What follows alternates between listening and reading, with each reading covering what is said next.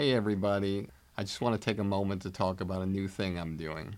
Over the years, many of you have reached out to me telling me how much you love the podcast, but also wish there were more personalized takeaways and more in-depth interactions with our guests to hear what they think about comedy. This is why I'm now launching my new digital academy, Blueprint for Success.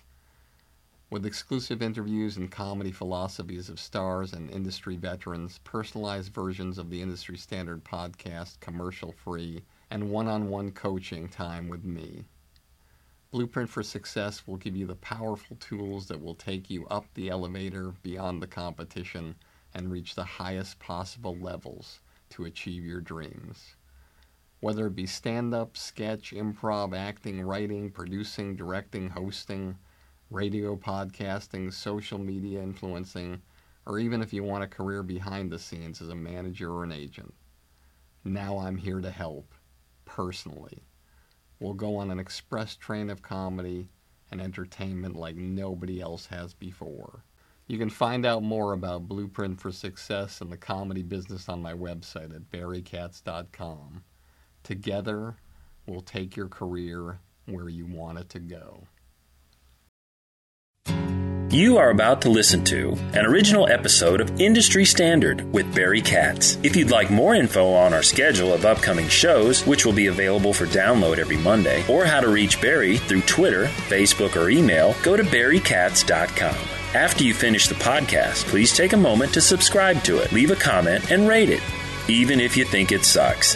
Thank you for your support and enjoy the show.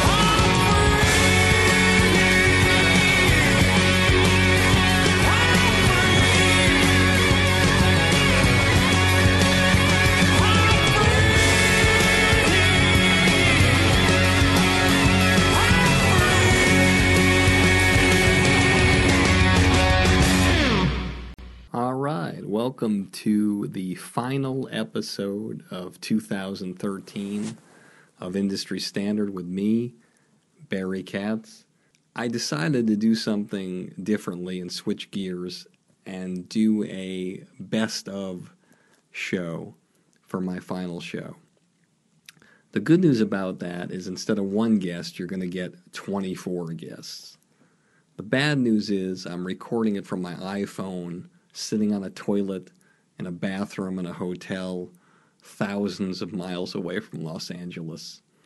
So if you hear toilets flushing next door, my kids screaming, or somebody banging on the door saying the word housekeeping in a dialect not found in nature, you will know the reason for that.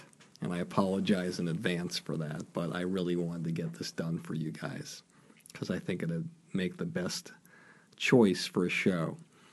And what I decided to do for this one is utilize one of my favorite segments of each episode, which is the last part of each series episode where the guest talks about their advice that they have for anybody, whether they be in the entertainment business or not. The words that these guys have and their journeys, I think, are instrumental in helping anyone get to the next level.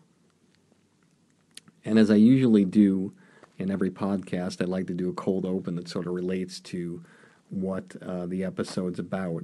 And so what I'd like to do for you guys is to share something that I think is very important for anybody who wants to try to sort of take their career and their personal life to the next level. And so I would like to share that with you. It's an exercise that requires you to take a block of 2 hours minimum. 2 hours minimum with no computer, no phone, no television, no email, no texting, nobody in the area where you're at, no phone calls, nothing. Total dedication for 2 straight hours. And this is what I need you to do. And I think you'll thank me for this afterwards. I hope you will. So what you're going to need for this exercise are 3 things. You're going to need a notebook, you're going to need a pen, and you're going to need your mind. And this is what I want you to imagine in your mind. Imagine there's two rooms. A smaller room that you're in that's totally soundproof from the other room, with a two-way mirror where you can see what's happening in the other room. You can hear and see everything that's happening in the other room. But the people in that other room don't know you're there, they can't hear you, and they can't see you. And so this is what's going to be imagined here. It's very important. Imagine you have a group of people in this huge, huge room that are all a part of your life. So imagine every friend you ever had in your life is in that room. Every family member and relative that knows you, that's dealt with you, is in that room. And finally, every relationship you've ever had, every girlfriend or boyfriend you've ever had in your lifetime of any significance is there. Any spouse that you've ever had in your life, whether it be one or more than one, are there. And this is the exercise. What you're going to do is you're going to visualize all these people. You can write all the names down of these people in your notebook, just so you know and visualize who they are when you're thinking of them. Okay?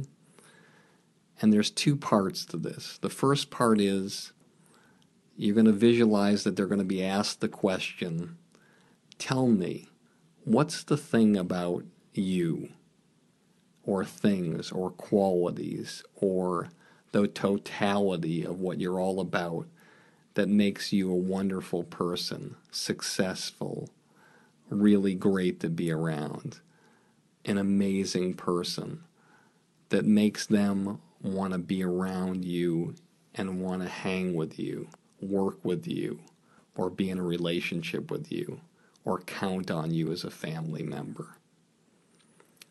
And then you're going to look towards every name you have on that list and visualize and start writing down the things that they would say would be on their list of the qualities about you that make you special, undeniable, extraordinary.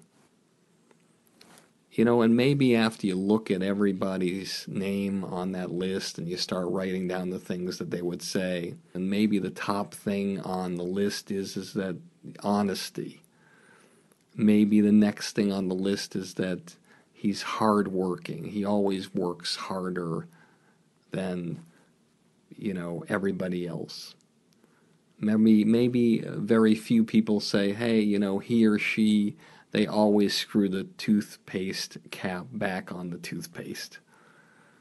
So it goes in order from the most high quality thing to maybe something that's almost comical that you do that they think is great and that they think is respectful and loving.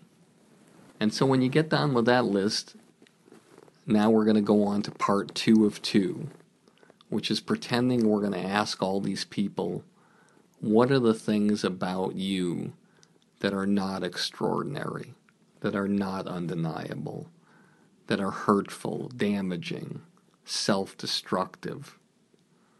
And you're going to go down the list of all these people, and you're going to think about what they would say about you if you had the opportunity to hear them say those things without you being in the room. What are the things that are like ankle weights to yourself personally and professionally? And you'll go down the list of those people and you'll list these qualities that they'll say about yourself. And maybe people might say that you're not that honest. Maybe people would say that you're not as hardworking as other people. And maybe they'd say that you do leave the toothpaste cap off the toothpaste, or that you leave the seat up. Whatever it may be. And when you get done with that, now you have 2 very, very important tools in your life. 2 lists. The first list is the blueprint to success, personally and professionally. It's all of the things that you've done in your life that have blown people away, that have inspired them, that have made them want to be with you, that have helped them love you and made them want to rally around you and follow you have been the kinds of things that have taken you to the next level of your personal life and your career at every turn. And the second list is your blueprint of what not to do in your life, both personally and professionally. It's the master list of all the things that you've ever done in your life that have taken you down, the things that have left people wanting more, have had people lose confidence in you, have helped you get fired, have led you to lose relationships, have created problems within your family and friends, and have taken you and derailed you from your path of greatness in your profession. And with these tools, you have the greatest gifts now that you could ever have. On one hand, you have the blueprint for success. On the other hand, the guidelines for failure. And I guarantee you, if you look at those guidelines for failure and all those things that are negative on that second list, and you treat that like you're going to AA starting on January 1st, and treat everything on that list as a type of alcohol that you cannot have or ingest in your system. And if you follow all the things on the first list that help you get to the best points in your life and continue to follow those and never exhibit one quality on that second list, I can guarantee you that if you follow that starting January 1st, 2014 will be one of the greatest years of your life, both professionally and personally. Hey everybody, let me remind you one more time about my new blueprint for success. It's a project I've spent months and months working on just to help you jumpstart your comedy career and beat the competition. Whether you want to do stand-up, sketch, improv, acting, writing, producing, directing, radio, social media influencing, or even if you want a career behind the scenes as a manager or agent, Blueprint for Success will give you all the tools you need to take your career to the highest levels. With exclusive interviews, my top 50 commercial-free episodes from Industry Standard, one-on-one coaching with me, and unprecedented access into my knowledge and experience from over 40 years in this crazy business. I guarantee you that with Blueprint for Success, you'll become the creator you've always dreamed of becoming. No one's asking me to do this. I want to do it because I want to help you become truly undeniable. So just go to barrykatz.com, click on Blueprint for Success, and start your incredible journey today. I truly can't wait to work with you to help you change the trajectory of your comedy career forever. Here we go in 3, 2. We ain't one at a time in here. We're mass communicating. This show will have laughter. I got everybody pregnant with Barry Katz and semen. Infections caused by jacuzzi water. I'm not comfortable with the tone this is taking. Okay, here we go. Is there anything else I should know? You're on. What? Now I'm on the air! People on Twitter have been asking for Barry Katz to come back a lot. If you're undeniable, you will not be denied. If you want to be successful in show business, you get yourself a Jew white manager like Barry Katz. Here we go. You fucking firing me up, Katz. Being a manager is just turning no's into yeses. Undeniable. Creating holy shit moments. I love this man. Barry Katz. Back in the house. Let's do this. All right, welcome back. I'm very excited about this week's year-end special edition of Industry Standard, where in just a few moments I'm going to present to you 24 of the most extraordinary people in this business, letting you know what it takes to get to the next level. And it doesn't matter if you're in the entertainment business or not. When I started to do this podcast, I just wanted to do something that was inspirational, that talked to the people behind the scenes of the entertainment business, who I believe to be the stars of the business, who are the brilliant minds behind the scenes that pull all the triggers and help things get made and help create content that blows people away and inspires the world. And it doesn't matter if you're a comedian, a musician, a writer, a director, an executive, a singer, songwriter, or if you're a lawyer, or an accountant, or a real estate agent, or an architect, or if you're starting minimum wage and your first job at McDonald's, it doesn't make any difference. What these people have to say will help take anyone's life and career to the next level. All right, so without further ado, what you're about to hear is some of the most incredible pieces of wisdom from some of the greatest people in the business. Starting off with my first guest ever. This guy is the president of the Viacom Entertainment Group, overseeing such huge networks as TV Land, Spike TV, and the Motherlode, Comedy Central. Here he is, Doug Herzog. I think there's so many opportunities for, young people to express themselves these days. And, when we were coming through, I had to go to Emerson College just to get my hands on a camera, right? There, now everybody's got one in their back pocket.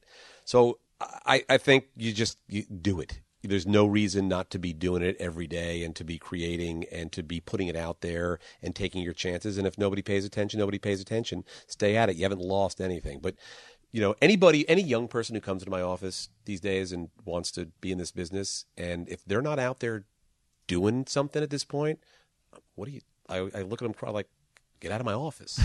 Like, there's no excuse for not to be writing, producing. You can do it all. You can do it all on your iPhone. Like, figure it out. Go for it. If you really want it, go for it. It ain't coming to you. You got to go to it. Go get it, So I think that also pertains to people who want to be on the executive side or on, on the business side. But they can't, No, they have to make their way into an organization, and that's you still have to enter the institution. So how does a young person get the attention, enter the institution? How do people get your attention? You got to be a little relentless. You have to be a little bit of a pain in the ass. You have to not be willing to go away. And you just got to keep at it. And, ultimately, hopefully somebody will say yes and you'll get your chance, get your foot in the door, and then it's up to you. But people who kind of go out of their way, it's probably a bad thing to say on a podcast, but, people who go out of their way to get to me, I always try and figure out a way to spend a little time with them because I feel like, this person made a real effort and they found their way to me somehow by hook or by crook, and I respect that. My second guest on the show was a really interesting guy. He had a really fresh point of view, probably the youngest guy to ever do the podcast, and he's really dealing in a whole different world than a lot of people I've had on the show. So listen up to the president of production for Funny or Die, Mike Farah. No one is going to hand this to you, so if you want to do it, you just have to do it. There's so much talk. There's so much wasted time. Like, just go out and and use that energy in a positive way and embrace things that you're afraid of doing. And just, who cares? Like, it's never been easier to go out and make things or figure out what form of entertainment makes sense for you, whether you're a writer, director, actor, producer, whatever. There's so many different ways to be involved in entertainment. And I think it's knowing who you are and what your strengths are and positioning those in a way that make the most of them and create an environment where you can differentiate yourself from other people. Whether that's you're great at, writing monologue jokes or a screenplay or, being a sound guy. It's all like, who are you? What are you excited about? What are you going to do great and differentiate yourself with? And then start building up that foundation so that people trust you and hire you to continue to do it. And how people get someone's attention, whether it's really easy to get my attention because I respond to every email that I get. So, because I know what it's like. I can't stand people who don't respond to emails. It's just like everyone talks about how busy they are in Hollywood. you're not that busy. Like, let's just get serious. And so I respond to every email. So for me, I respond to every unsolicited email. I mean, I even have, on LinkedIn, which I might have to get off because it's just too much. Either I or, Kate, my assistant, will respond just because I know what it's like to not know anyone. And it sucks. Like, moving to LA and not know anyone, like, pretty much sucks. But getting in touch with me is easy. Getting in touch with other people, it's just doing these things. And like, if you put in enough time and you apply enough, that's like actually from Shawshank when he's talking about like time and pressure. That's what it comes down to. If you put in enough time and enough pressure, like eventually that hole, out of Shawshank will be there, and Shannon Worry erotic thrillers will be waiting for you on the other side. So, there is no secret formula. Like, if you want to do it, just do it. If you don't want to do it, then move on and figure out something else, because no one's going to give it to you. But once you get into it, and once it doesn't even feel like work. So whether it takes 2 weeks or 20 years, if you really love it, you're not going to care. My third guest was a really, really special guy.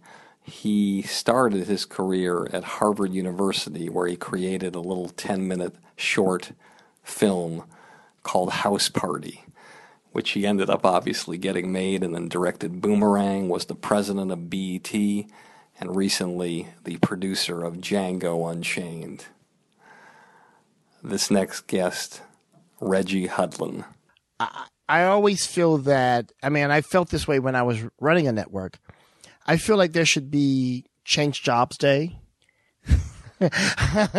So the people working ad sales should work in development, and the people who work in development should be, an AD or a PA on a set, and the ADs and PAs should, sell advertising. Like, everyone should understand everyone else's job, because if you only see it from one perspective, you're not going to be as effective as really understanding every part of the animal. So I can't encourage people enough to really try to understand the whole of the business. And one of the great things about working at Viacom was that they built their reputation on being creative first. And we would have these big corporate retreats, and they told this great story about South Park, which started as a video greeting card, and they said, let's make a pilot out of it. That was one of the things we talked to Doug Herzog about on the first podcast. The pilot tested terribly. And they looked at each other and said, let's put it on. Like, if you have a golden gut, and I love testing. I love hearing what an audience likes and doesn't like. But at the end of the day, you have anyone can respond to people applauding or not applauding to graphs and charts. Do you have the golden gut that says, this is the right thing to do and we're moving forward? That is the ultimate test of your job. Can you see past, can you be more than reactive? For the young person out in the hinterlands, the young artist, wherever that might be, that lonely feeling that it's just you. There are thousands of people who feel as lonely as you do for the same reasons that you do, right? And maybe you don't feel so lonely now because there's social media, so you can get on Facebook or Twitter or something and you can find like-minded people. But usually when you talk to folks, they feel very, very isolated. And understand that the top of the mountain you're trying to climb is full of people who have the same experience as you did. Here's the difference between those who make it to the top of the mountain and those who don't. One is talent. Okay? Because just because you want something doesn't mean you're talented enough to do it, right? Talent is a real thing. Now you can develop it, like you can have the raw talent to be a good baseball player. Doesn't mean you're going to be a great baseball player. You actually have to work hard at it. So whatever you like, read The Tipping Point by Malcolm Gladwell.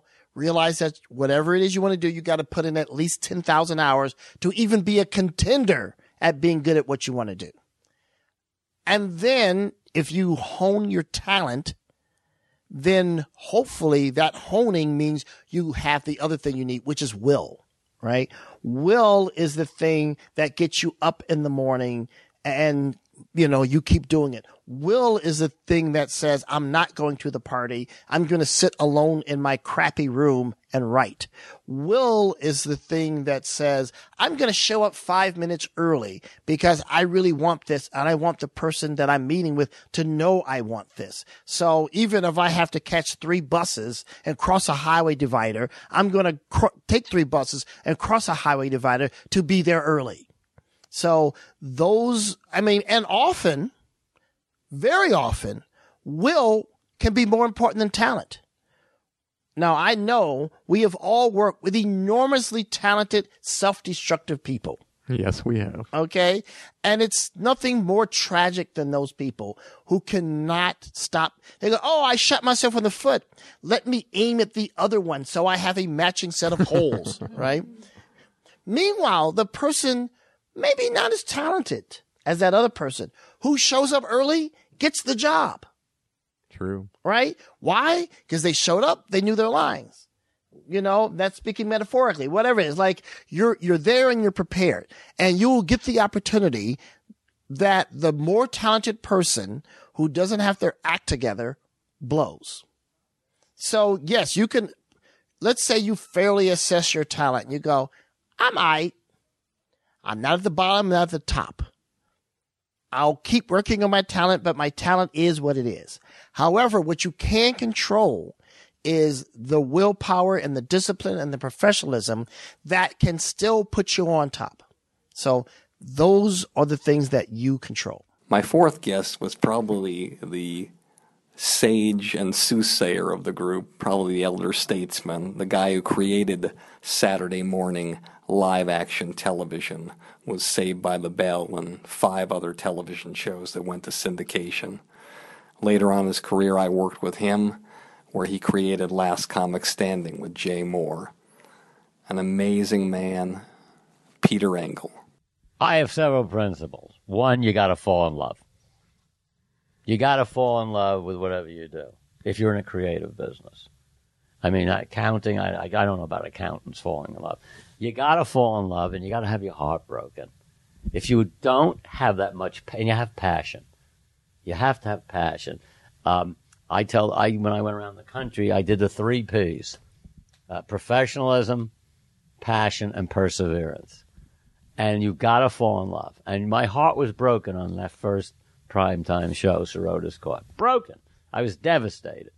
But if you don't have your heart broken, that means you don't have the passion.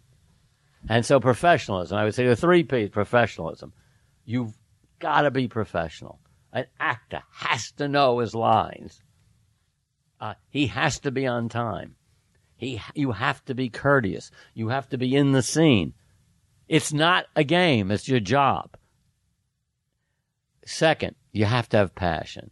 My daughter had 19 jobs after she graduated from Skidmore with a degree in child psychology. She wanted to be a comedian, but you know her partner, Anna.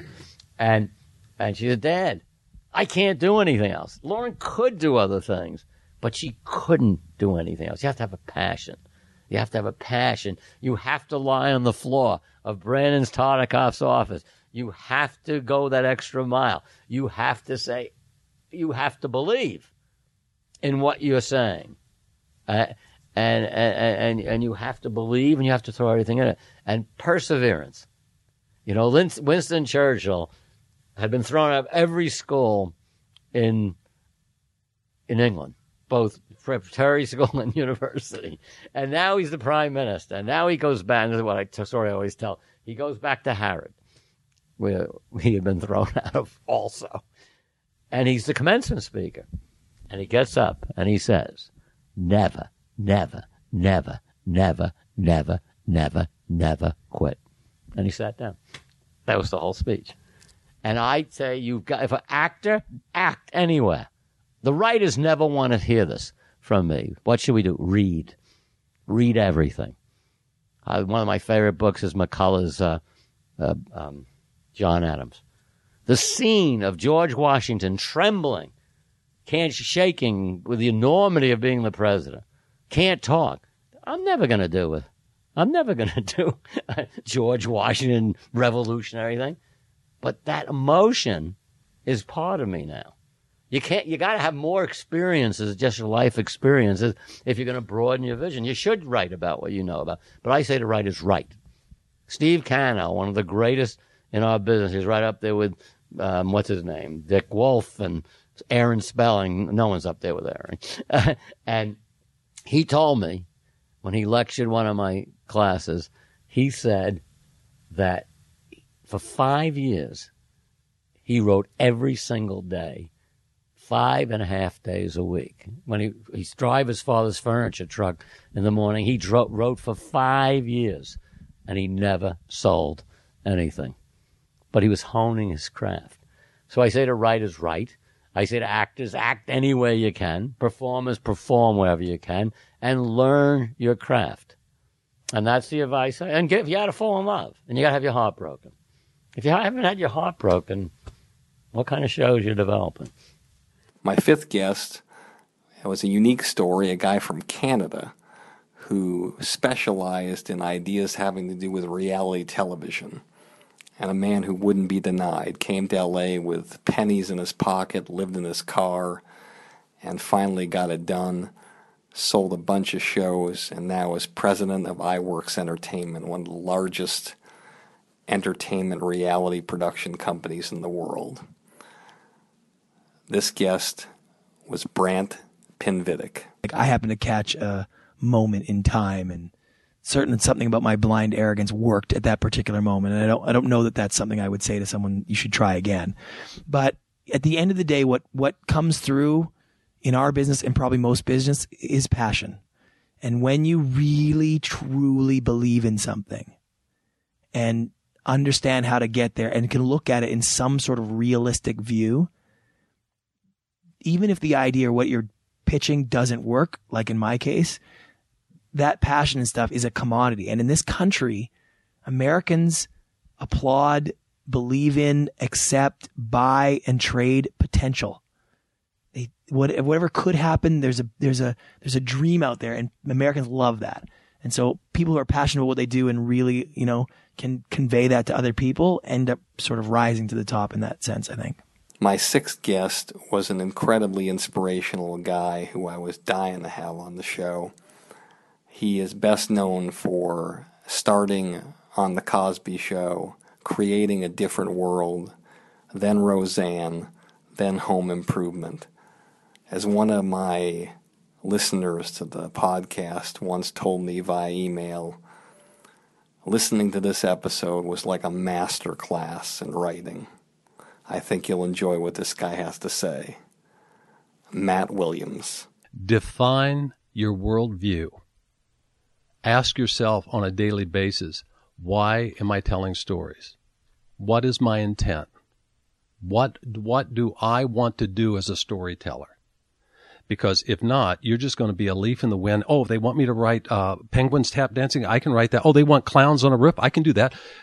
No. Who are you? What is your inherent soul value? What do you value in life? What's important to you? How do you view the world? How do you see the world? What do you believe in? And infuse everything you do with that very personal, deep, specific worldview.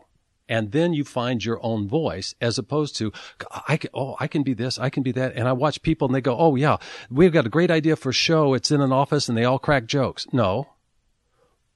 I have a friend who's a novelist who always asks, when I'm working on something, he never asks, what is this about? He goes, what do you want your story to do? Home Improvement, David and Carmen and I wrote it out. We said, we want to celebrate an American family, and specifically an American marriage. That's what we want to do. We want to celebrate that. And so with Buddies, we thought we were going to be exposing racism and all that, but our premise was wrong. So anyway, back to your question. Honestly, ask yourself, what do I believe in? What's my worldview? Why am I telling this story? What is the intent behind my storytelling? And whether it's a one-act play or a half-hour sitcom or a 2-hour movie or a 3-hour Broadway musical, why are we telling this story? What do we want this story to do? That, to me, if you can define that for yourself as a writer, as a show creator, as a storyteller, then that'll drive you, as it has for me, 30-plus years. My seventh guest was my first woman on Industry Standard, and she made quite an impact. One of the greatest casting directors working today.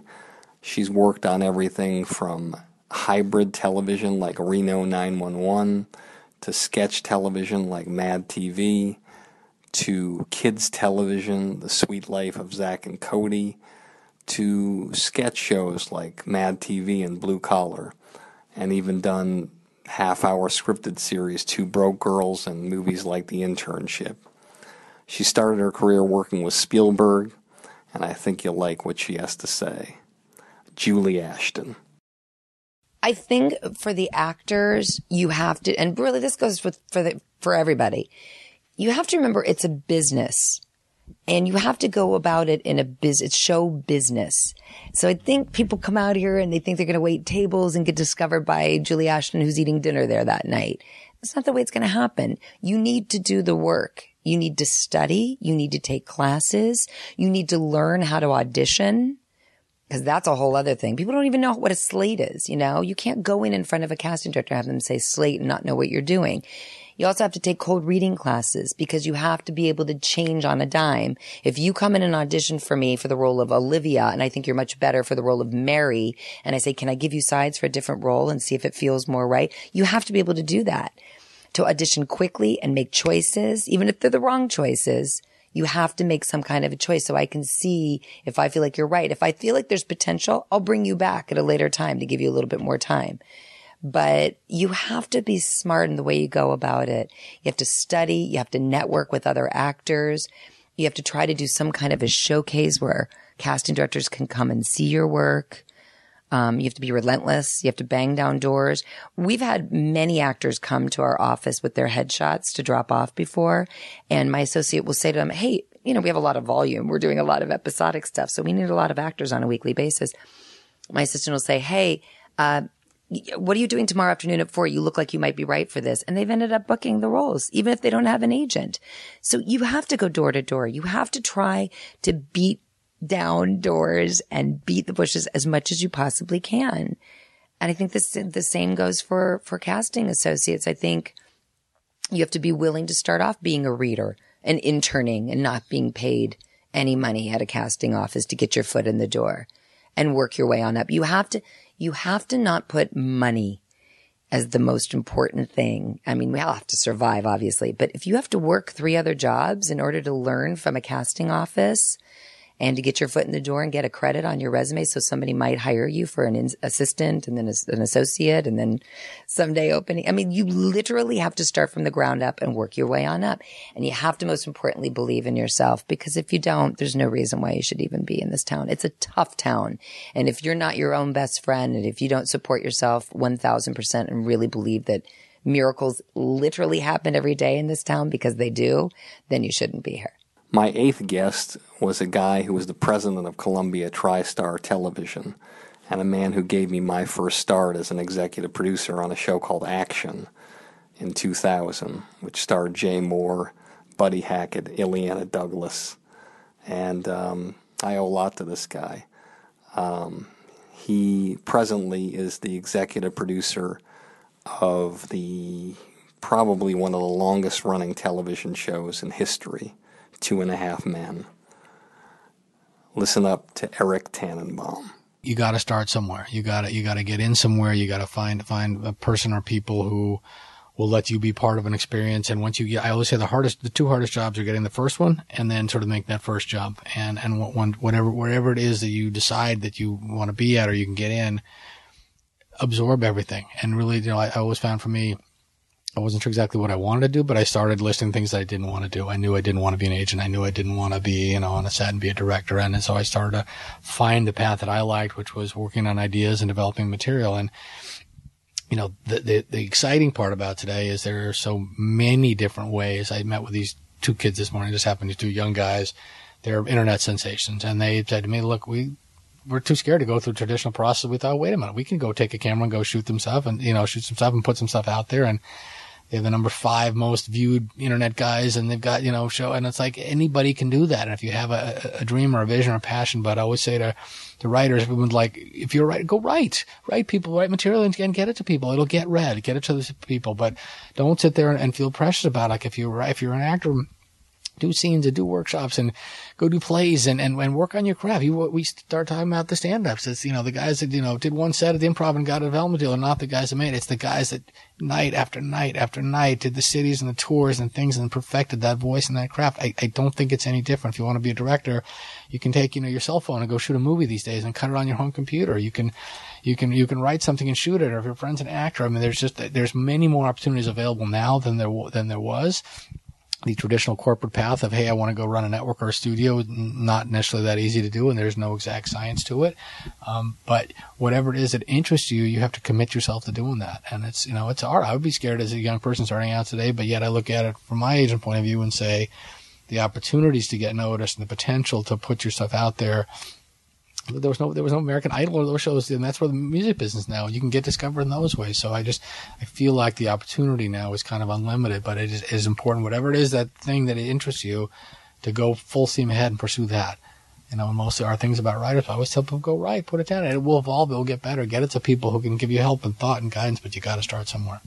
My 9th guest is the first director that I had on Industry Standard, and he didn't actually start as a director. He started as an editor, where he won an Emmy Award at 24 years old. And like most people who master their craft and win an Emmy Award, he said, you know what? This editing isn't for me. Why don't I go into something that I don't know anything about? Directing. And sure enough, he won more Emmys and Directors Guild Awards.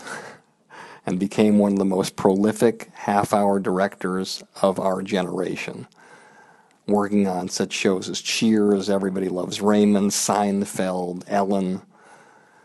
It's just an incredible guy. Andy Ackerman. Well, I'd say you really need to believe in yourself right from the get-go. You got to believe in what you want to do. You have to care. You have to be persistent. But I think you really have to believe that you are going to be okay. And so anything's worth a try. As long as you got that going, as long as you know that you're going to be okay, why not try this? Why not try that? And that comes from just a core belief in yourself.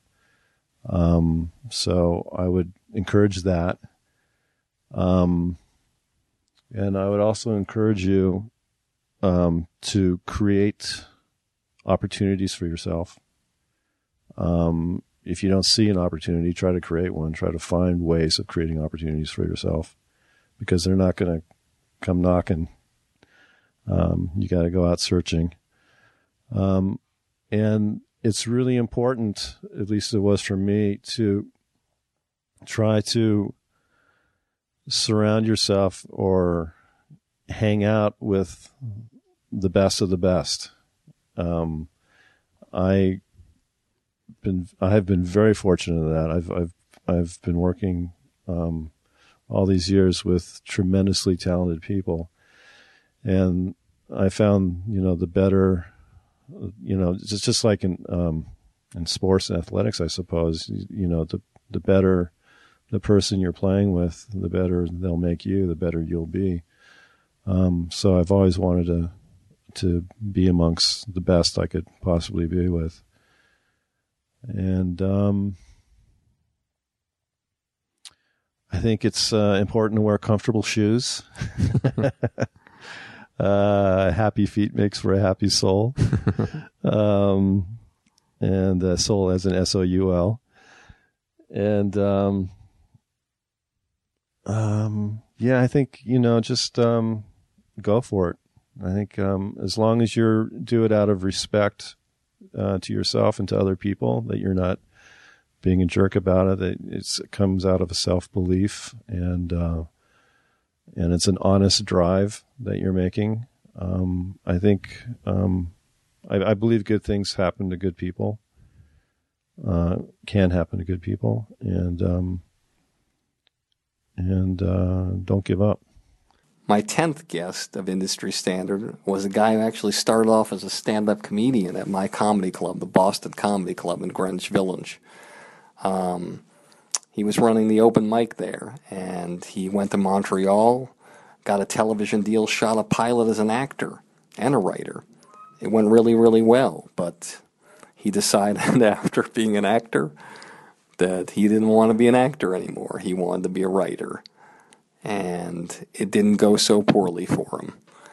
After stints working with Lorne Michaels on Up All Night as an executive producer and Fox's Traffic Light and Till Death, he now created and is going to be running his own show on NBC starring Jenna Elfman this winter called Growing Up Fisher. DJ Nash. This is the global advice. I think this can apply to the accountant. So I was at a college show, and at college show I used to do like 70 minutes. But around 50 minutes I'd be like, what else do I joke about? And so I would say to the audience, hey, anyone have any questions? And I'd open up to questions. And for me, it did two things. One, it let me take a second to remember what other jokes I want to do. But also this, after being with them for 50 minutes, it was this amazing opportunity to give them all of the power and then try to take it back as fast as possible. And the questions, some of them were just annoying, like not annoying, but just the same 12 questions. But then every so often you'd get an unusual question. And one night on stage, somebody said to me, what is the secret to success? And I said, the secret to success is carefully defining success. Because if I say that the secret to success, if I'm saying that for me to be successful, I have to be paid $1 million to do stand-up comedy and be famous, then I didn't do it tonight. But if I got to do my art and got paid to do my art, then I'm successful. And I don't even know about the paid part. Like, you think about what's your secret to, what's your goal here? If you can do your art and sustain yourself doing your art, then you were successful. I don't think, I didn't say to you that the show is gratifying because that person reviewed it or that thing happened. It was gratifying because the people around me who matter saw it and helped me make it. My 11th guest is an Emmy Award-winning casting director who's probably one of the greatest casting directors of all time. He started working in the business under Norman Lear with All in the Family, went on to do such shows as Facts of Life, The Jeffersons, 227, The Wonder Years, Larry Sanders, and so many amazing shows, including probably one of the greatest shows of all time, Seinfeld. A really, really incredible guy with great words of wisdom, Mark Hirschfeld. I think you need to learn the talent pool. That's the most important thing. You need to love actors. You need to respect them, and you need to take risks and be supportive of them, and be out there. There are a lot of casting directors that sort of insulate themselves from actors, and I'm not one of those. I mean, I don't like go out and party and socialize with actors, but I see everything. Or if I don't, I have, people in my office that see everything. There's just so much right now. It's just impossible to see everything. So I rely on a lot of other people to say, hey, I saw so-and-so in this small play, or I saw this person on YouTube, or I saw this, I'm going to VidCon down at Anaheim to see the YouTube stars. Because a lot of people are, a lot of great writers and a lot of great talent are sort of coming out of that world. I think that's sort of the next frontier. And it's sort of, that's blown the doors off of, not that we're the gatekeepers, but it's sort of they've done an end run. They're producing their own material. And so, they're doing end run around the casting directors and the agents and the managers. They're creating their own material and creating their own opportunities for $50 and aggregating their own audiences, their own fan bases. And so as a casting director, I need to be aware of, the people that are coming out of that world, continuing to come out of the stand-up comedy world, theater, the reality world, sports, bloggers. It's all, it's a whole new frontier. And I would say you just have to be, as an actor, you have to be passionate about your work, and you have to go in the room convinced that we have a problem. Casting directors, every actor that comes into the room, we want to solve the problem that we have. And that is we don't have the right actor for the role. So every time, I don't care if there are 50 actors sitting out in the waiting room with you, actors can sit out there and go, all right, number 25 coming in. The casting director and the producer is not sitting there, hunched over going, all right, what do you got for me next? Let's get through this. There's a lot of positive expectations as that door opens and that actor walks in the room. We want you to be the solution to our problem. And you will either step up and fulfill that or not very, very quickly. In the first page, we'll know pretty much if you're close to hitting the target. But even if you're not, that next actor comes in, we're all anxiously want you to be the solution, because casting is a very long, arduous process and no one wants to do it. So you do have that leg up as an actor when you walked into that audition room. A guy I've known my whole career who started as a stand-up comedian with his partner in crime, who he later created Comic Relief with, Bob Zamuda. They had a comedy team that involved a jar of Vaseline and a banana, and they would go on at the original improvisation with such acts as Richard Lewis and Andy Kaufman and Robert Klein. But it didn't take him long to figure out that that wasn't his path. And he went on to be a partner in the improvisation, later an executive at HBO, where he then became the CEO and president of that network, and has been responsible for such shows as Sex and the City, The Wire, Sopranos, you name it. And then now he's the CEO and president of Starz. Chris Albrecht. So advice for an executive, I would say, certainly training. Being an agent, I think, being a manager is the best training. You learn how the business works. You understand how to work with talent. You understand how to work with executives. You understand you have to go to work every day and make something happen, or you've had a bad day. And I think that being ingrained in you is good. Also, never take chances. The hardest climb on a ladder is straight up. That's why they built stairways at angles. So I think, always be willing to go laterally if it's going to give you a different experience. Don't always think that, you've got to be the boss at the place where you work, because those idiots don't know what they're doing. And I would say with comedians, at least for my money, it was always, I want to hear somebody talk about themselves. First person comedy is the toughest, but it's to me the purest form of the art. And also, if you're looking to establish yourself as a real performer and be able to do other things, I think that first person comedy where you're creating a persona, even if it's just a variation of yourself. Jerry Seinfeld's a variation of Larry David and Jerry Seinfeld, but there's that point of view about yourself and in relationship to life that I think is invaluable for other people coming and going, I want to be in business with this guy because he's amazing. So instead of being, the fifth lead on some show that you didn't have anything to do with, people are coming out and wanting to write stuff around you and your point of view.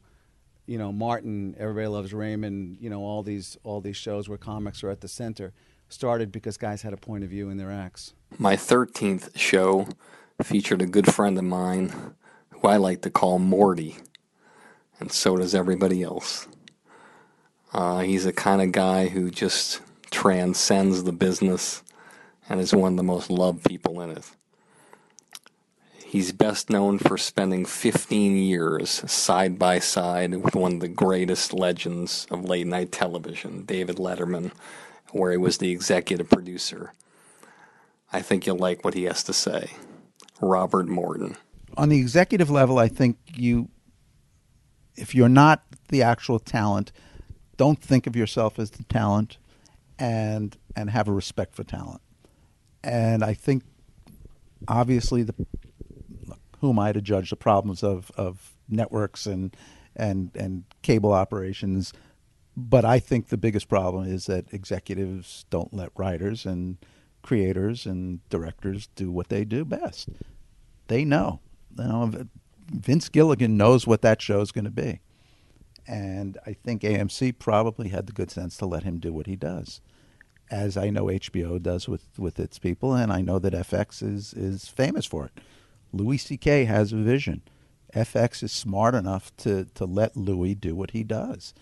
And I think once an executive considers themselves creative, it's gone. You're a buyer. Once again, going back to the retail business, the buyer at Bloomingdale's doesn't tell Ralph Lauren, we don't like the buttons you have on the new jackets. Change the buttons.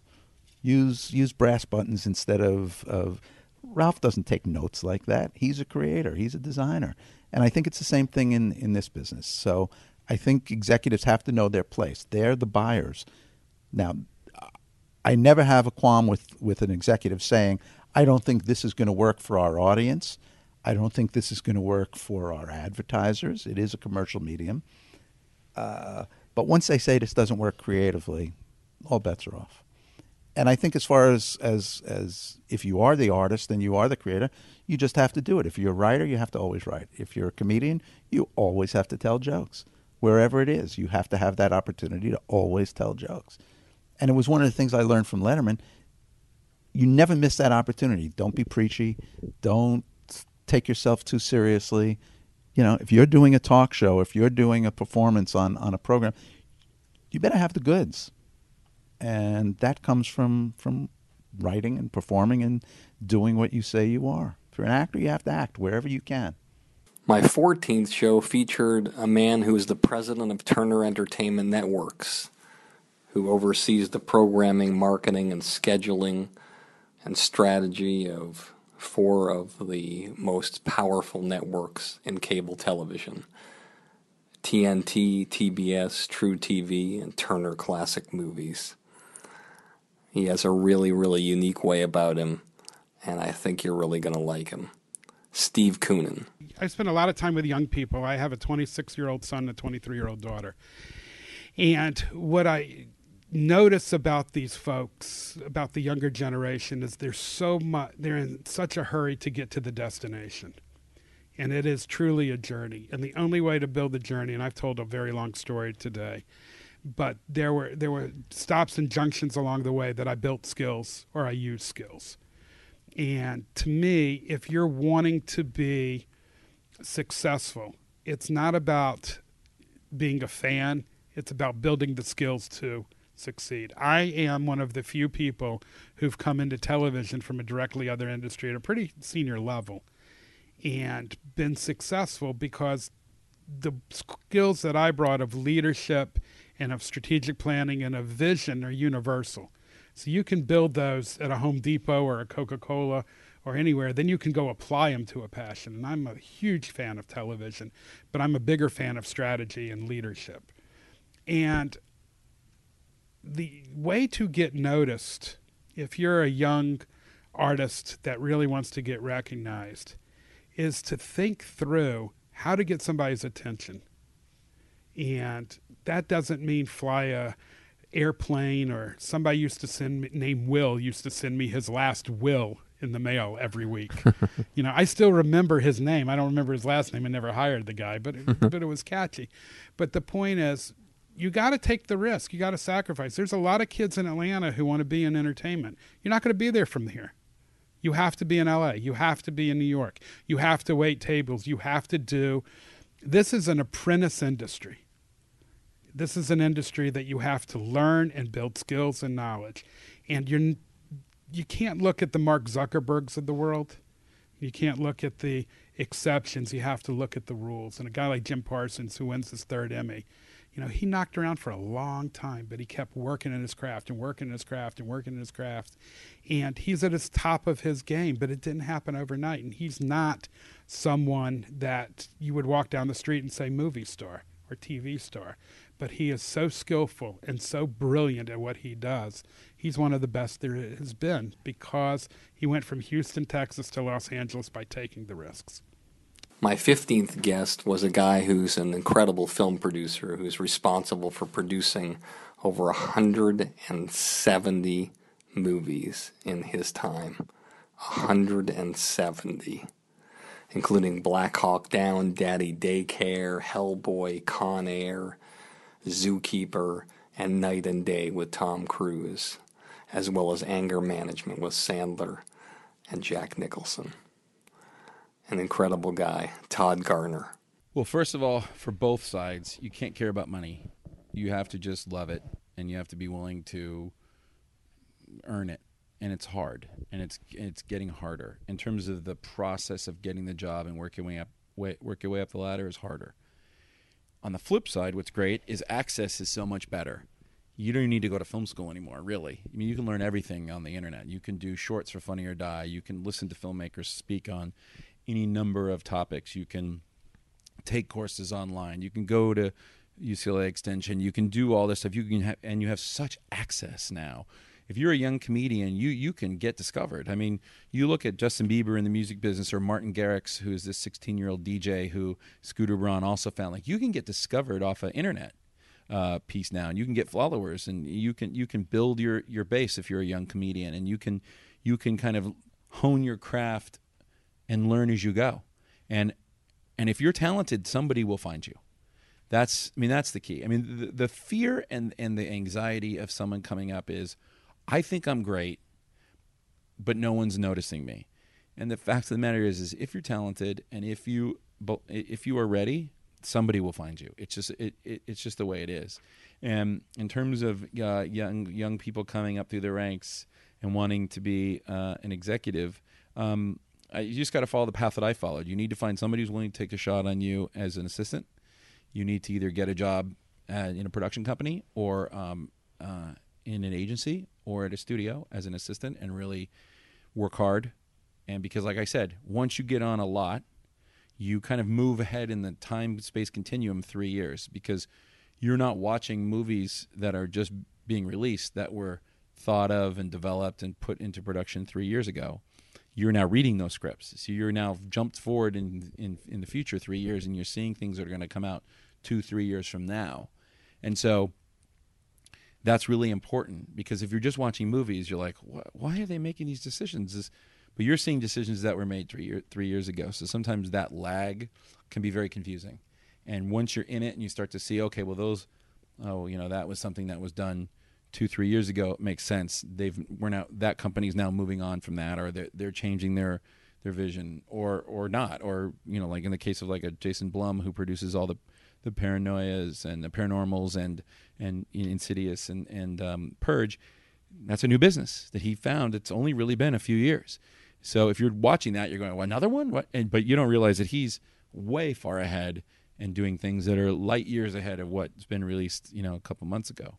So getting in on the ground level and really kind of working hard and not worrying about money, being able to like make decisions based on what you think is the way to get you into the right room, so that you can, just be creative naturally and have the people that are the decision makers appreciate your point of view. My 16th guest is a guy who transcends all kinds of television and sports. He came by way of Australia, and presently he's the number 2 guy to Rupert Murdoch at 21st Century Fox. He's most well known for coming to this country and taking Fox from a network that had no sports to being the number 1 sports network 14 consecutive years in a row. I think you'll like what this guy has to say as well. David Hill. If you try and become an executive, I don't think it's ever going to happen, because if you're worrying about being an executive, that that it gets in the way of what your job is. The reason why people get promoted is because that their bosses can see what they're doing is really, really good. And if someone does something really well, the underlying promise is they can do a whole bunch of other things really well. And so it's that as you get through life, it's if you want to become a boss, I think that you're inevitably bound to fail. That you should be more worried about being the best that you can be in your if you're a copywriter or if you're if you're making coffee, it doesn't matter. You just be the best that you can be. I think the thing that gets in the way is people take themselves too seriously, and I think that's a huge problem, because if you take yourself too seriously, that every slight cuts even deeper, and every that what is meant totally innocently can be seen as a put down, and you start becoming infuriated and feeling the world's against you, and so that changes your whole mood. And when you're in front of camera, be conversational. What I say to my guys, well, they're not my guys anymore because I've now moved out of the sports division, but when I talk to they'll my always announcers, be your guys. Oh, thank you. What? I'll always be your guy. Oh, well, thank you, Barry. I'm starting to well up now. It gets back to my experience with Norm Lloyd, the cameraman, and it's if you can't visualize to whom you're broadcasting, that you're not broadcasting properly. And if you're a producer or a director or an announcer, that you're not just shooting signals out, as Scott Ackerson likes to say, to Pluto. They're going to someone. So I say to the announcers, you're not just talking into a microphone, you're talking to someone. So visualize that person. Is it your mum? Is it your dad? Is it your wife? Is it your husband? Is it your kids? Is it your next door neighbor? Visualize where they are. They're sitting down comfortably in a sofa. They've got an adult beverage or they've got a coffee and they're watching. So talk to them. And if you're doing the show, you've got to be aware of who you're doing that to, who you're producing that show for. And so be aware of how they're going to watch and what they need to enjoy the show. So it's the art of visualization in broadcasting, I believe, is totally important. So that when you're starting off working on camera, you're not looking at a piece of glass. You're visualizing your mom or your dad or your best friend or whatever standing by, and you're having a conversation with them, because the essence of television is a human being talking to another human being. It's that simple. And if you can't master that, you should go into something like quantity surveying. My 17th guest is a guy who was the president of Big Ticket Television, but most well-known and responsible for creating a type of courtroom television that still to this day is one of the most powerful and highly rated types of television in the history of the medium. He was the guy responsible for creating Judge Judy and bringing that to television. His name, Larry Little. There's an amazing opportunity now that people in the generations that you cited prior didn't have, and that's the internet. The problem with the internet is getting attention for what you're doing.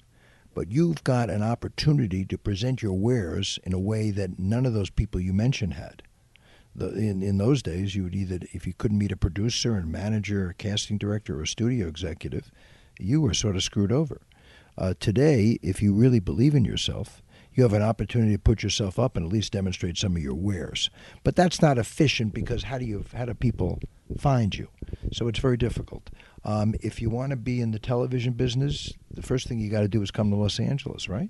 Mm-hmm. You got to come here, and then you've got to know your medium. And if you're whether you're an actor, a performer, or a writer, or even a would-be executive, you've got to know the business. And today there are opportunities to learn the business that weren't available to you and me. There's so many online opportunities, whether it's Deadline Hollywood, it's Variety Online. You can really learn about the business and the people who are the power brokers in the business by studying the business through the internet. You really can. You can know what's going on. In our day, you knew what was going on by reading two papers, the Daily Variety and the Hollywood Reporter. Well, they've been eclipsed now, manyfold. and you can really understand, how the business works. You can study the business, and if you really want to be in the TV business, you should watch TV. I often find people who want to be in the television business, and you say, well, what are your favorite shows? Well, I like Breaking Bad. And they don't really watch it. They've seen an episode, My 17-year-old son, who is not a huge TV fan, although he says the greatest show in the history of television is Breaking Bad, And how he watches TV on his laptop, It's amazing. So I think there are, to answer your question, because there's a very broad question and there are no right answers. If there were, everybody would find the answer and do it.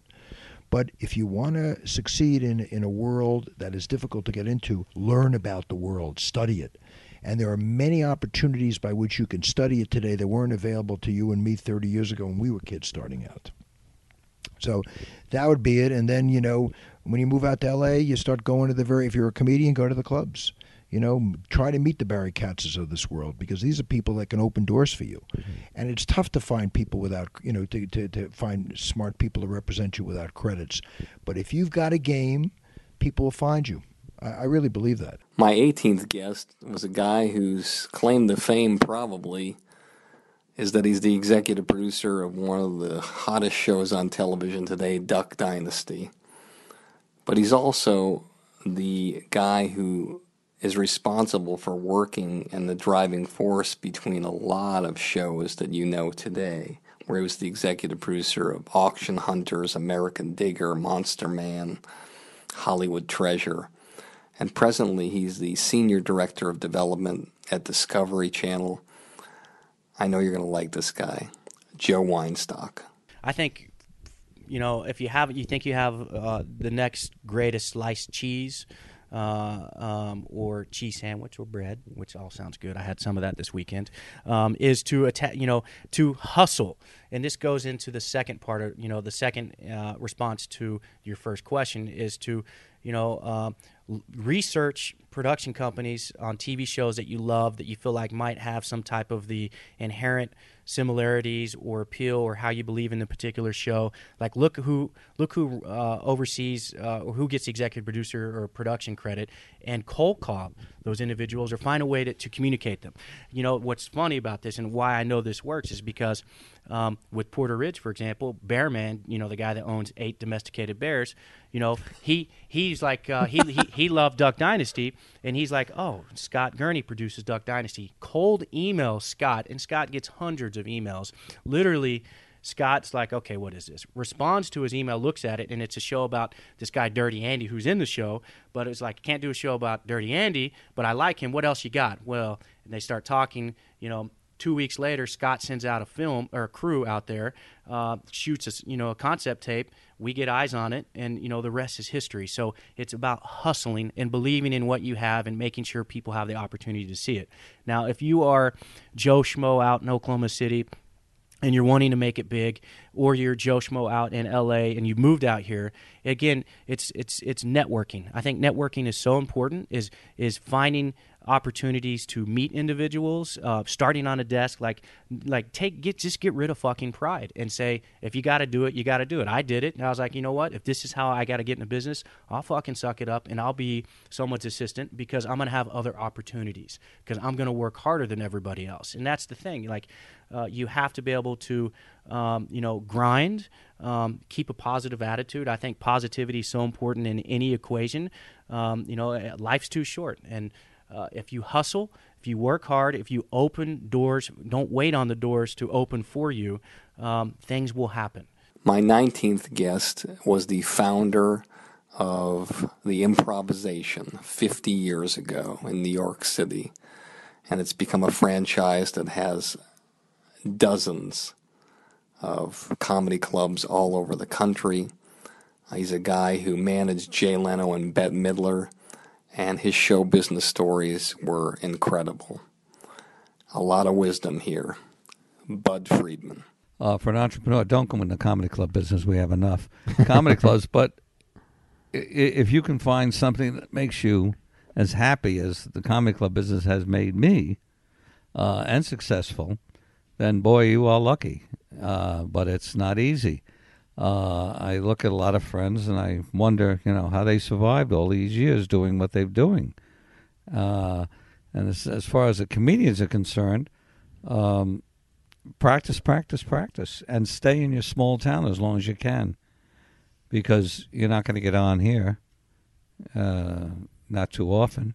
Certainly not the Improv until you've got something to show us. It's worthwhile. And speak in your own voice. Don't do Bob Newhart.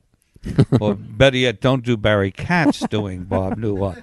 My 20th guest is a guy who started his career at ABC with a woman named Marcy Carsey, who he later partnered with to help create such shows as Cosby, A Different World, Roseanne, Grace Under Fire, that 70s show, Sybil, you name it. He's also a guy who's entwined in the sports world and is one of the principal owners of the Boston Red Sox. He's always been successful. Before he came to the Red Sox, they hadn't won a championship in 86 years. Since he took over, 3 championships in 10. I really, really respect and love what this guy has to say. Tom Werner. We're in a great time. So if people just look at the number of channels compared to 3, now there's 300 channels and YouTube and all sorts of opportunities. Netflix now is a producer and Amazon, and that if you got something to say, Barry, and it's really authentic and good, it will find an audience. And it has to be good, but don't. I guess it's here's what you don't do. You don't say, hey, there's a hit show on the air, and if I can just sort of tweak it, maybe I can do a second version. Try to come up with something that has a reason to be. And then, there's so many inspirational stories. You've got Danny Boyle, and I don't even know the history of Slumdog Millionaire, but the extraordinary thing about that was that he convinced Warner Brothers to make that movie, and they shot that movie, and they screened that movie at a Warner Brothers executive screening room, and the executives there said, this movie is not even good enough to be released. Now you had Danny Boyle, and you had the footage. This isn't even a script that you don't order. They ordered the script, they shot the movie, and then they didn't have the vision to release it. And on his own, I think this story is true. I hope it's true. Danny went to Fox, and Fox looked at it and believed in it. And it was a movie that I thought was not just the greatest movie of that year, but it really, again, moved the needle and told a story about, a very interesting character in a slum in India. And so, and Danny Boyle wasn't just a kid, right? He was an enormously talented filmmaker. So, I guess that story should say that if you have a vision and you really are clear about something, then my guess is that if it's good, it will find an audience, and one shouldn't be put off by any kind of impediments along the way. My 21st guest is a guy who's the CEO of Funny or Die, but also a guy who's been a top-level executive at NASCAR and the WWE. He has a really, really great way about him and a really interesting insight into the business.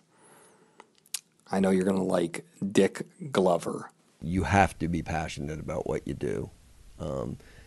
As far as the talent, the one characteristic, you use the word that they all have, they're fearless. That at many, many points in their career, they did things where they could not be afraid to fail. If they had been, they would not have succeeded. And all of them had those moments where there was no surety they were going to succeed at all. And that for young people not trying to follow a creative path, which is, by the way, I think much, much harder. That the difference between, I have a cousin who's had a modest career as an actor, and managed to eke out a living, literally, barely. And the difference between him and Brad Pitt is tiny, tiny. But whether it's the drive, the passion, the skill, a combination of all of them, you have to have them all to make it work.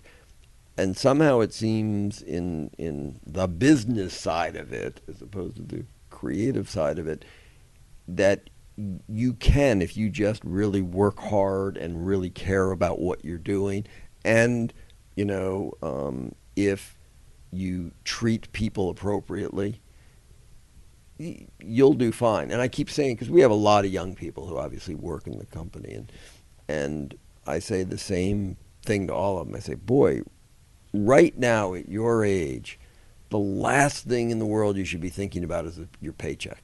It's just that it doesn't matter. If somebody comes into me and, oh, gosh, I sure could use a raise. Yeah, we all could. And I'm not saying you don't deserve one, but I'm just saying, but the thing right now, you just want to focus on doing the best at what you're doing. And whether that's producing videos, whether that's acting, or whether that's business affairs and accounting, if you focus on it, and if you're doing something you love, then everything will take care of itself over time. It just will. And trust the process, which is an expression the aforementioned Mike Farah uses all the time. Trust the process, but it's true. And certainly I've been very, very lucky, and I keep saying, I say to my wife all the time, God, I just hope the luck doesn't run out. We don't need too many more years just for the luck to not run out. And it will. If you're passionate and you work hard, it'll be fine. My 22nd guest is a guy who was really different from anybody else I ever interviewed, because he started as like a sort of like a low-budget movie star in a movie that he's best known for. It was a movie called Terra Firma. But he went on to go to Bollywood and become a huge star there, directing and starring in movies. And then he went into the digital space, where he helped make the multi-channel portal Maker Studios into one of the behemoths in the business in that area. And presently he's the president of Endemol Beyond USA. I know you're going to like this guy, Will Keenan. Okay. Firstly, I would say decide on your goals and start as early as you can. If you have, if you're 8 or you're 18 and you're like, yeah, I'd really, I think I want to do this, and it happens to be in the entertainment industry, start as soon as possible. The tools are there, right? But you have to believe in yourself. And that, I think, is probably the greatest one. Anyone who's ever made it to A-list level, I don't care if they say in an interview, no, I never really thought I was going to get here. Bull effing shit. Morning, noon, and night, they were thinking about it. They were envisioning it. And when they saw themselves succeeding. You heard about Jim Carrey, right? He used to go up to the top of Nichols Canyon. He would just sit there with his arms open for an hour or two and just imagine it all coming to him. Now, this is where you think I'm fruity and metaphysical, but it's like magic, and it's a universal law. So you have to believe in yourself. It's more important than anything else. I would read lots of biographies of people, the careers of people you want to emulate, because then you know exactly how it can go. And I would also, if you're a performer, start online. I tell people, definitely start online, or a musician, I think never again will any band or singer-songwriter, solo artist or rap group ever get a real worldwide or North American tour who isn't first big online. Gone is up and down, the Eastern Seaboard, working the clubs, and probably the same thing with comedy. You know what I mean? Same thing with comedy. It's like if you start to get big online, you can fill up those clubs, right? So, Angela Johnson, as an example, she had a 5-minute YouTube video on a nail salon bit that she had, and she was selling out comedy clubs immediately. Totally. So I think that's really important. So if you want to be an actor, you're not just an actor. You are your own manager, your own agent. Learn how to shoot and edit, how to do your own music, learn how to not only act but perform, sing, and dance, because this is that era. I mean, it's the era of the creative generalist to be able to do specific things well, right? An expert generalist, because no one else is going to do it for you now. And no, I promise you, from this point on, no actor is going to become a huge actor, or no musician is going to become a huge musician that wasn't doing everything themselves first. And that's what we did at Maker. It's what I'm doing now. It's like these incredible talent. They get big online, and they've been doing everything themselves, himself or herself. And then they've built up an audience. And now they're being discovered, and a company like ours or Maker or whoever can say, here's a production deal for you. We give you a director, we give you a producer, we give you a team. You can just be, just do what you want to now. Be the creative. And that's an exciting time. There's no reason to not start now. My 23rd guest is a guy who is probably the greatest acting coach and guru of my generation. He's a guy who works with such established Academy Award-winning actors and actresses as Helen Hunt, Hilary Swank, and Leonardo DiCaprio. Everything this guy says is poetic, moving, truthful, and inspirational. Larry Moss. Study the great films. If you're actors or directors or writers, study the great films and read the great plays. We're living in a time where people aren't reading too much. And for the young people and the middle-aged people, turn the goddamn television off and read. And you won't like it. You'll get bored, you'll get scared, you'll get anxiety-ridden because you'll go, I got to have the tube, which is a drug. You got to get away from technology and open a book. Read the great writers. Get out and go to concerts, get out and go to plays, go to New York, as I said, see Mark Rylance and Richard III and Twelfth Night, and I said Waiting for Godot and No Man's Land in New York, Cherry Jones in The Glass Menagerie with Zachary Quinto, gorgeous production by John Tiffany, the director. Go and see things, read things. Find an artist you like, whether you're a musician or an actor or a director, find an artist that's doing what you want to do, that you like, and analyze why you like them. Why do I like Marty Scorsese's movies? What is it about the way he shoots, or the way he moves the camera, or the stories, or Kazan, or you take a look at any director that's now, Quentin Tarantino. Why do you like them? The great comedy director James Brooks, you see As Good as It Gets, or his brilliant broadcast news, or Terms of Endearment. I know him a bit, and he's a wonderful man and a great director. There's never been a funnier moment in a movie than Jack Nicholson and Shirley MacLaine in Terms of Endearment. Their relationship is classic clown comedy with truth. Find out what you like, and then look at the best of that and study it. And then get out and direct and have experience. Get scared and do it anyway. What is the meaning of courage? Doing it when you're scared and doing it anyway. Don't be lazy. Do it when you don't want to do it. The difference in my life is I did it when I didn't want to do it. I did it anyway. And I remember I had a teacher when I was a young teenager, and I was fucked up, and he said, Larry, work very hard. And he gave me the greatest advice. He told me, don't be lazy. And that made all the difference. My final guest and 24th of 2013 was a woman who really, really blew me away.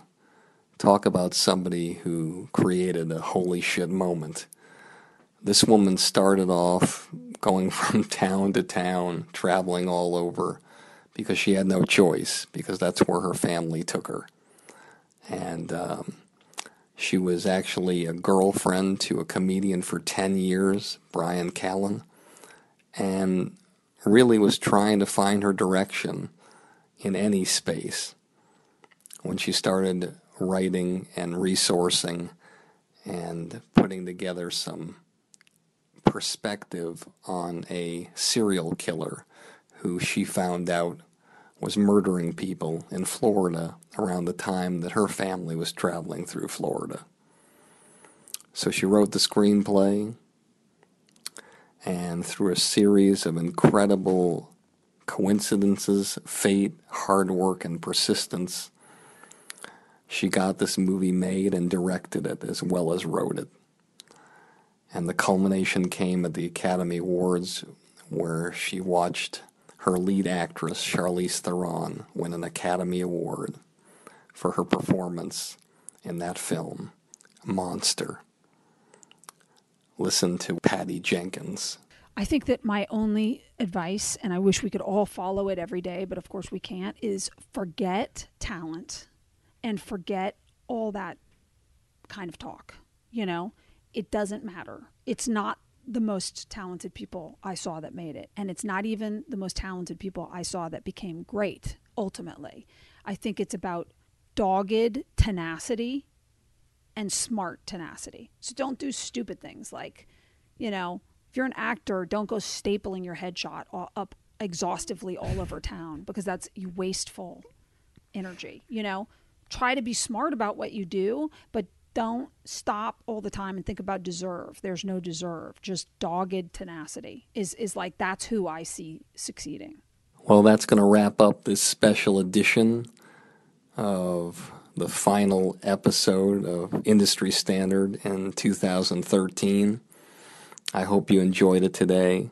I just want to share with all of you that I am incredibly grateful for all of your support and for just the letters and the emails and the calls. I am just truly humbled by this whole experience. I'm so grateful that you guys are enjoying it and that you feel that it's something worthy of subscribing to and listening to and passing on to the people in your lives that you feel will benefit from it. I can't even tell you what that means to me. And so I just want to wish you all the best that life has to offer. I hope you had a great holiday, and I hope you have an amazing new year. And we'll see you soon in 2014. And as always, if you like the show, tell all your friends. And if you don't like the show, tell all your friends.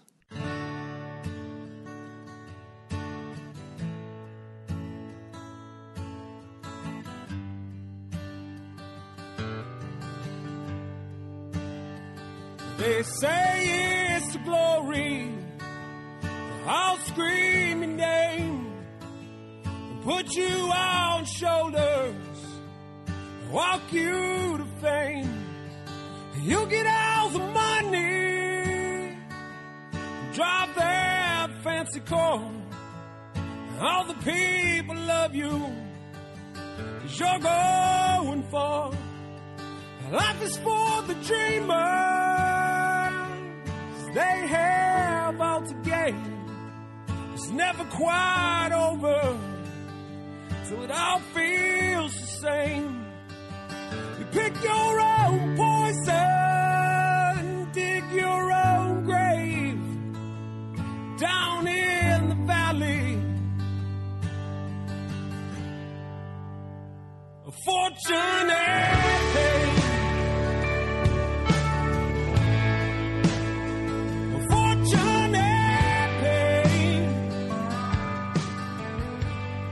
Thank you for listening to Industry Standard with Barry Katz. If you'd like more info on our schedule of new episodes, which will be available for download every Monday, or how to reach Barry through Twitter, Facebook, or email, go to barrykatz.com. Before you leave, please take a moment to subscribe to our podcast, leave a comment, and rate it, even if you think it blows. Thank you for your support, and have a great day.